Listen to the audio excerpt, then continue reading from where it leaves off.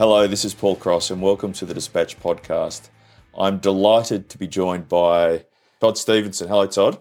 Hi, Paul. Great to be here. We are recording this in Queenstown in New Zealand, where Todd, who is known to many people for his long experience in the pharmaceutical industry, is a candidate for ACT in the upcoming New Zealand election, which takes place on the 14th of October.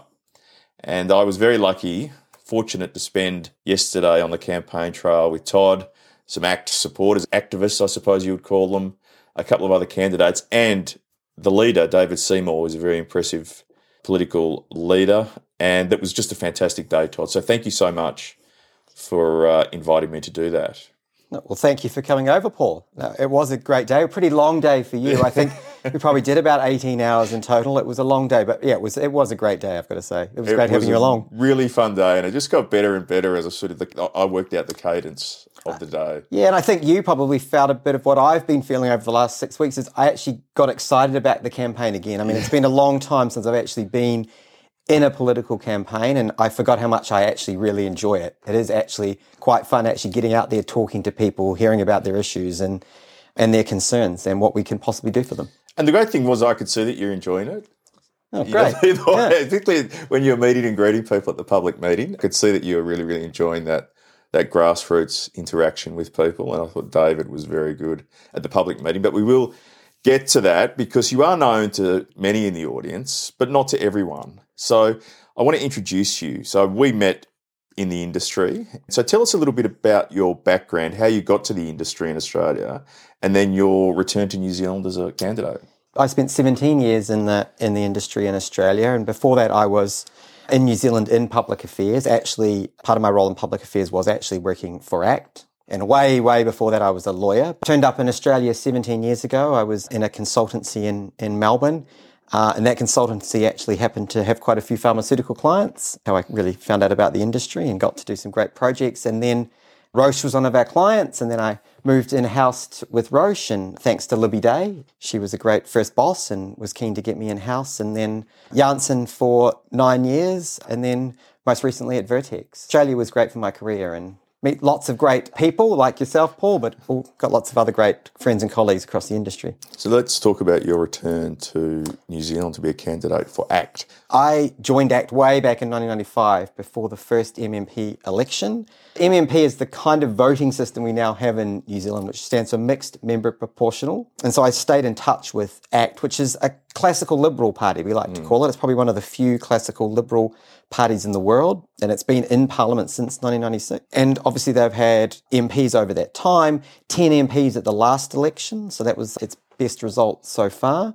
And they were looking for people to contest this election. I'd known David Seymour for a few years. We had a few conversations and he convinced me that I should come back, leave the corporate sector behind and kind of come back and see if I could help out actually turning New Zealand around, which is really why I'm here. ACT is doing really well in the polls, but it is a really complex system. You are number 4 on the ACT party list. Yes. Maybe explain the difference between the election and the party list. So the New Zealand Parliament has 120 MPs. We only have one house, so there's no upper house. It's just one House of Representatives. Half of those MPs are chosen from electorates, so just like in Australia, constituent MPs or electorate MPs, so that's 60 of them.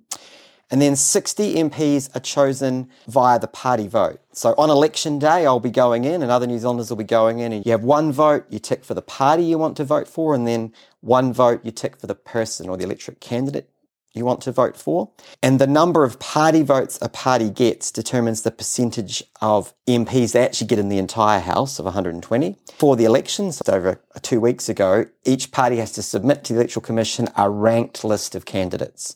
And so ranked 1 to whatever, 1 to 50 probably in the case of ACT, and I'm number 4 on that ranked list.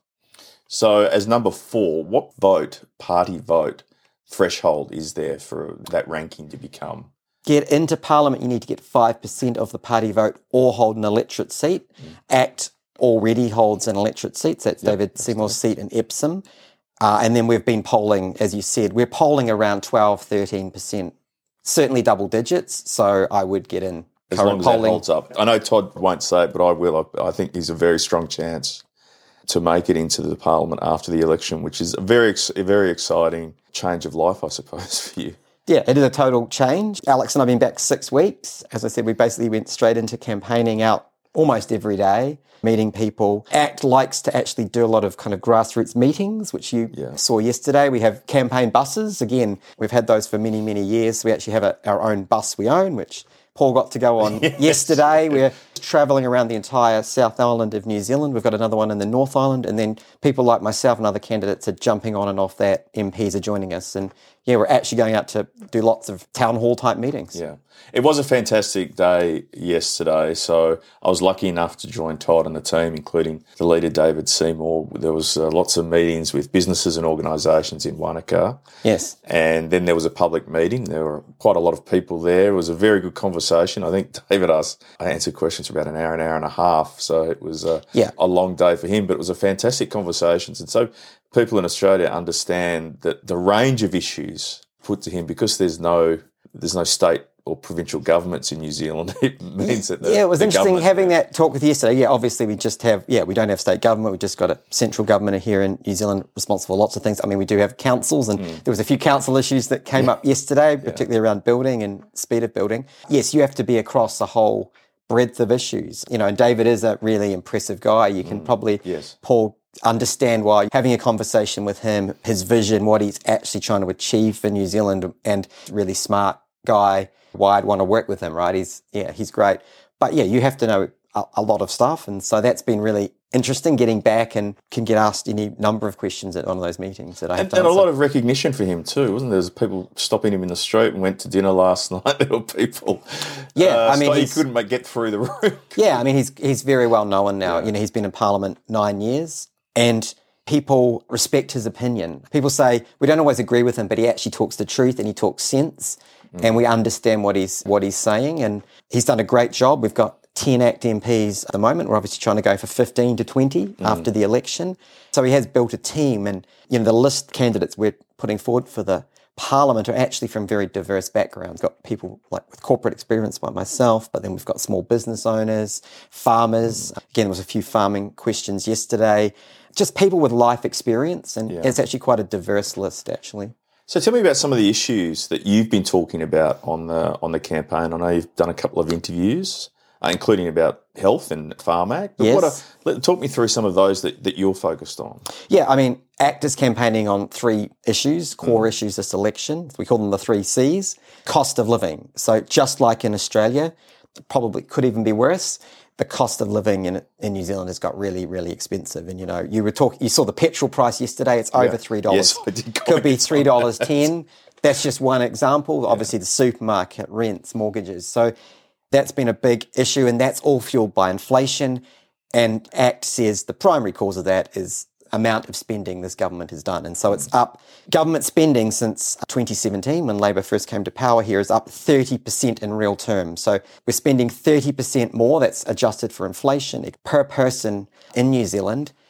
And New Zealanders aren't seeing any better healthcare for that. The roads aren't better. Crime is actually up. That's one of the big areas we're saying your cost of living, and we can deal with that by cutting government waste, actually getting the bureaucracy and the departments focused on outcomes and outputs rather than just spending money without any outcomes. So that's kind of one thing. Crime, again, not so much an issue here in Queenstown where we are today, but we are starting to see increase of crime even in the South Island. You're getting ram raids, on average 2 ram raids a day in New Zealand. Pretty serious. A lot of serious youth offending is up. People are feeling a bit unsafe here. Talking about it in the context of yesterday, what's that doing to our international reputation? How is New Zealand being viewed overseas? Is that putting tourists or even workers wanting to come here off? So again, we really want to put in some policies to address some of the issues in crime. And again, Labor had a crazy policy for actually a target to reduce the prison population in New Zealand, and crazy things like that we want to try and reverse. And then finally, we want to have a kind of honest conversation about what the Treaty of Waitangi means in modern New Zealand. And again, you would have heard co-governance came up quite a bit yesterday. And what that's been talking about, there's been a few examples recently. 3 Waters, which was a big proposal to deal with drinking water, stormwater and sewage. But as part of that, they proposed co-governance arrangements where you would have elected officials by the ratepayers of a town, but then local Maori or iwi could just appoint people to the board. So we're saying, well, hang on, we believe in kind of, one person, one right, universal human rights. And we're saying, well, actually, you shouldn't just appoint people. You have to actually have people that are elected to these functions like water. So we're really fighting for that. And then there's other things like the Maori Health Authority, where again, we're seeing ethnicity be the driver rather than need. So again, we want to get public services back to being based on need. And then actually celebrate what the treaty was. And again, you got to hear David actually explain what ACT thinks, it was a great document bringing two peoples together. It shouldn't be used to divide them, but rather to say, actually, this is a foundation of New Zealand. But what it actually says is the Crown has the right to govern, going to give everyone property rights, and then everyone has the same rights and duties. So use it to actually bring people together. So that's a discussion we want to have, open and honest discussion, and bring Kiwis along. I thought he was very compelling, actually, when he was talking about those issues, but more broadly in his ability to disagree with the question. I thought he was very effective because he wasn't disrespectful in any way. He would just say, no, actually, I don't see it that way. I'm a classic liberal, and so this is what I see in that. And people were respectful in return. Yeah, I think the great thing about MMP is we do have obviously parties like ACT. Like we're not trying to be a majority party. We can come from issues and perspectives from a certain point of view, right? And obviously we've got other parties on the other, maybe in other parts of the spectrum, like the Greens. So yeah, you can actually say, well, this is what we believe. This is how we would deal with the situation, and you're not pandering to people, right? Yeah. Yeah, I thought it was a really interesting day, but you've got 2 weeks of this to go. The election is in 14 days. What's it look like for you for the next 14 days? Is it more of yesterday, or what other things? Yeah, more of the same. Yeah, tomorrow I'm off to Tiana, where my dad and his wife live. I'm doing a small town hall meeting. That's just me there tomorrow. We're taking the ACT bus, though, which is exciting. The ACT bus is very impressive for people to know. It's absolutely fantastic. It's like a working office, isn't it, on wheels? It was quite incredible. Yeah. The team were really nice too. And people might not be aware, but our colours are very bright, aren't they, Paul? Magenta. I'm not allowed to call it pink, but it's magenta. You couldn't miss it. That's fair. Yellows and blues, which is great. And then I'm actually I've got another meeting in Alexandra, which is kind of north of here of Queenstown, on Tuesday. And then I'm going up to Auckland actually to participate in a medicines access debate. So again, I've actually been, travelling around, obviously Southland, which is a massive electorate, but I've also been up to Auckland a few times to cover other engagements for some of the other MPs. It does seem, I've been observing the election campaign from Australia, and being here, you get a sense of it. It does seem a very sort of vibrant political environment in that the policy debate seems quite, there's a lot of rigour to it. There's a battle for ideas, I think. Yeah, certainly we're seeing that. ACT is a policy-driven party, so particularly if you're hanging out with us, we release policy every other day, so every second day. And quite often, obviously, this is a press release, but then there'll be like in one case, 12 or 13-page policy document you can go and read. So we're trying to put through quite comprehensive ideas. But yeah, I do think there's quite a lot of, even the other parties are putting up lots of ideas. Lots of them I disagree with, wealth taxes and things like that. But people they are putting out what their positions are and where they stand. When I was coming over here and I was telling people we were going to do this, a couple of people said, well, can I submit questions for Todd? And I said, absolutely. So we've got a couple. Yes. So let's go into those. The first one is that there appears to have been a tidal change in the health policy discussion in New Zealand, with medicines at the forefront. There's a lot of debate around these issues in the campaign. So what do you believe has triggered that? And is the change real? I do think the change is real. I think what's triggered it is actually both industry and the patient community over a number of years here pointing out the deficiencies of Pharmac. It's a system that hasn't been changed fundamentally for decades, slipped well behind, and now people are realising that. Obviously, we had the Pharmac review a few years ago, which was pretty tough on that organisation, pretty scathing, right? And nothing's really been done. And so the pressure's been kept up. And I think almost every political party has got a medicines policy and has talked about medicines, which is fantastic for actually, bringing the issue to the forefront.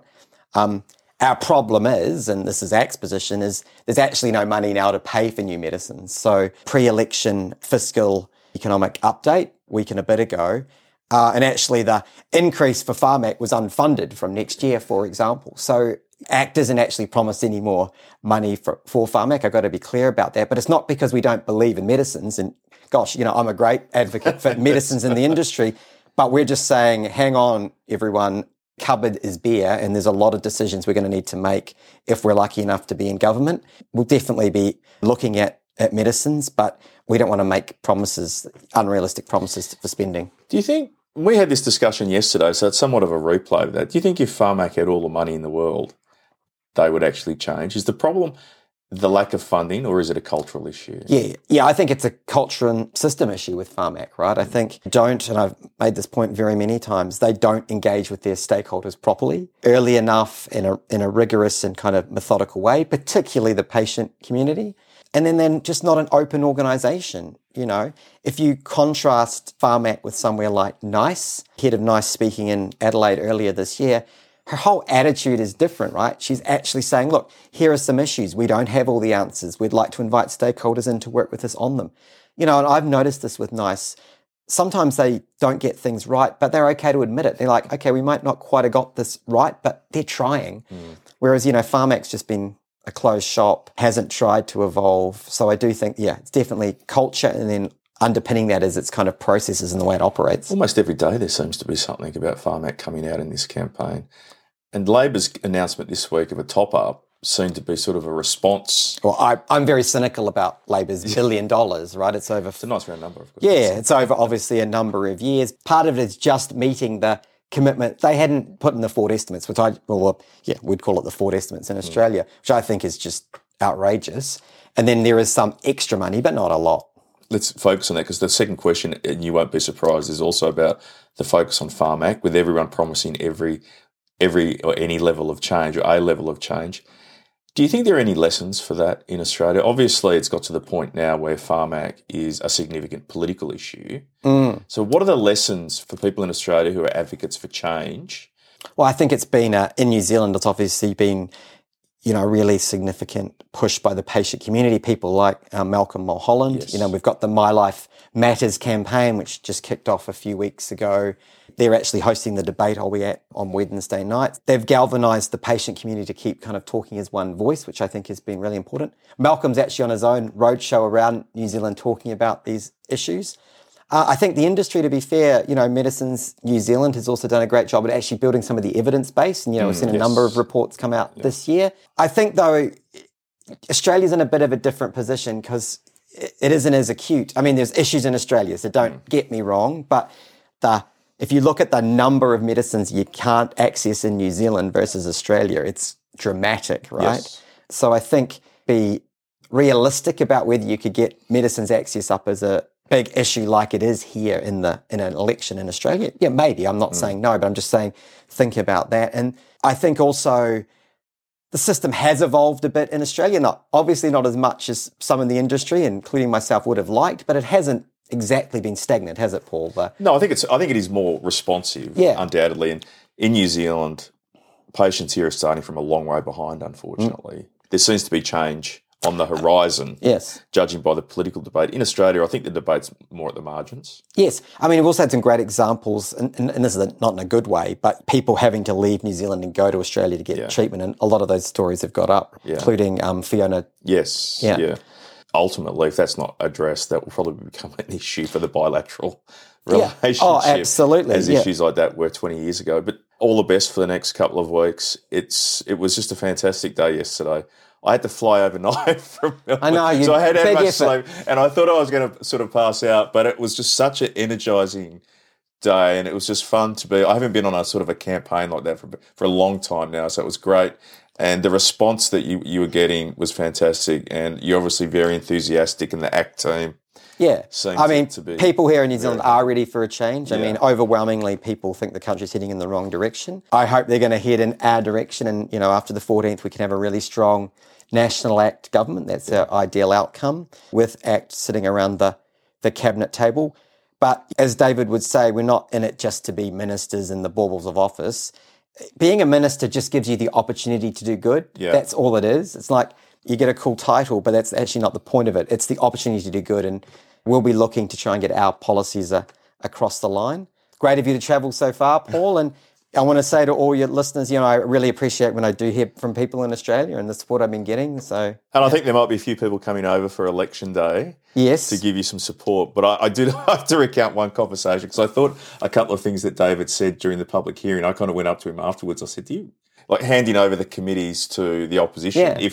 If Acton are fortunate enough to be part of a new government, and I kind of said, are you serious about that? Because that seems very courageous. So what? Yes, and he said absolutely. Yeah. But then he explained 2 minutes why, exactly as you described. There's not much point going in government if you're not serious about it. Absolutely, yeah. We want to deliver, and that's why our slogan is real change. Yeah. So, yeah, that's what we're hoping for. Yeah. Well, thank you, Todd. Good luck for the next couple of weeks. Good luck for the campaign, but also for the election day and the result.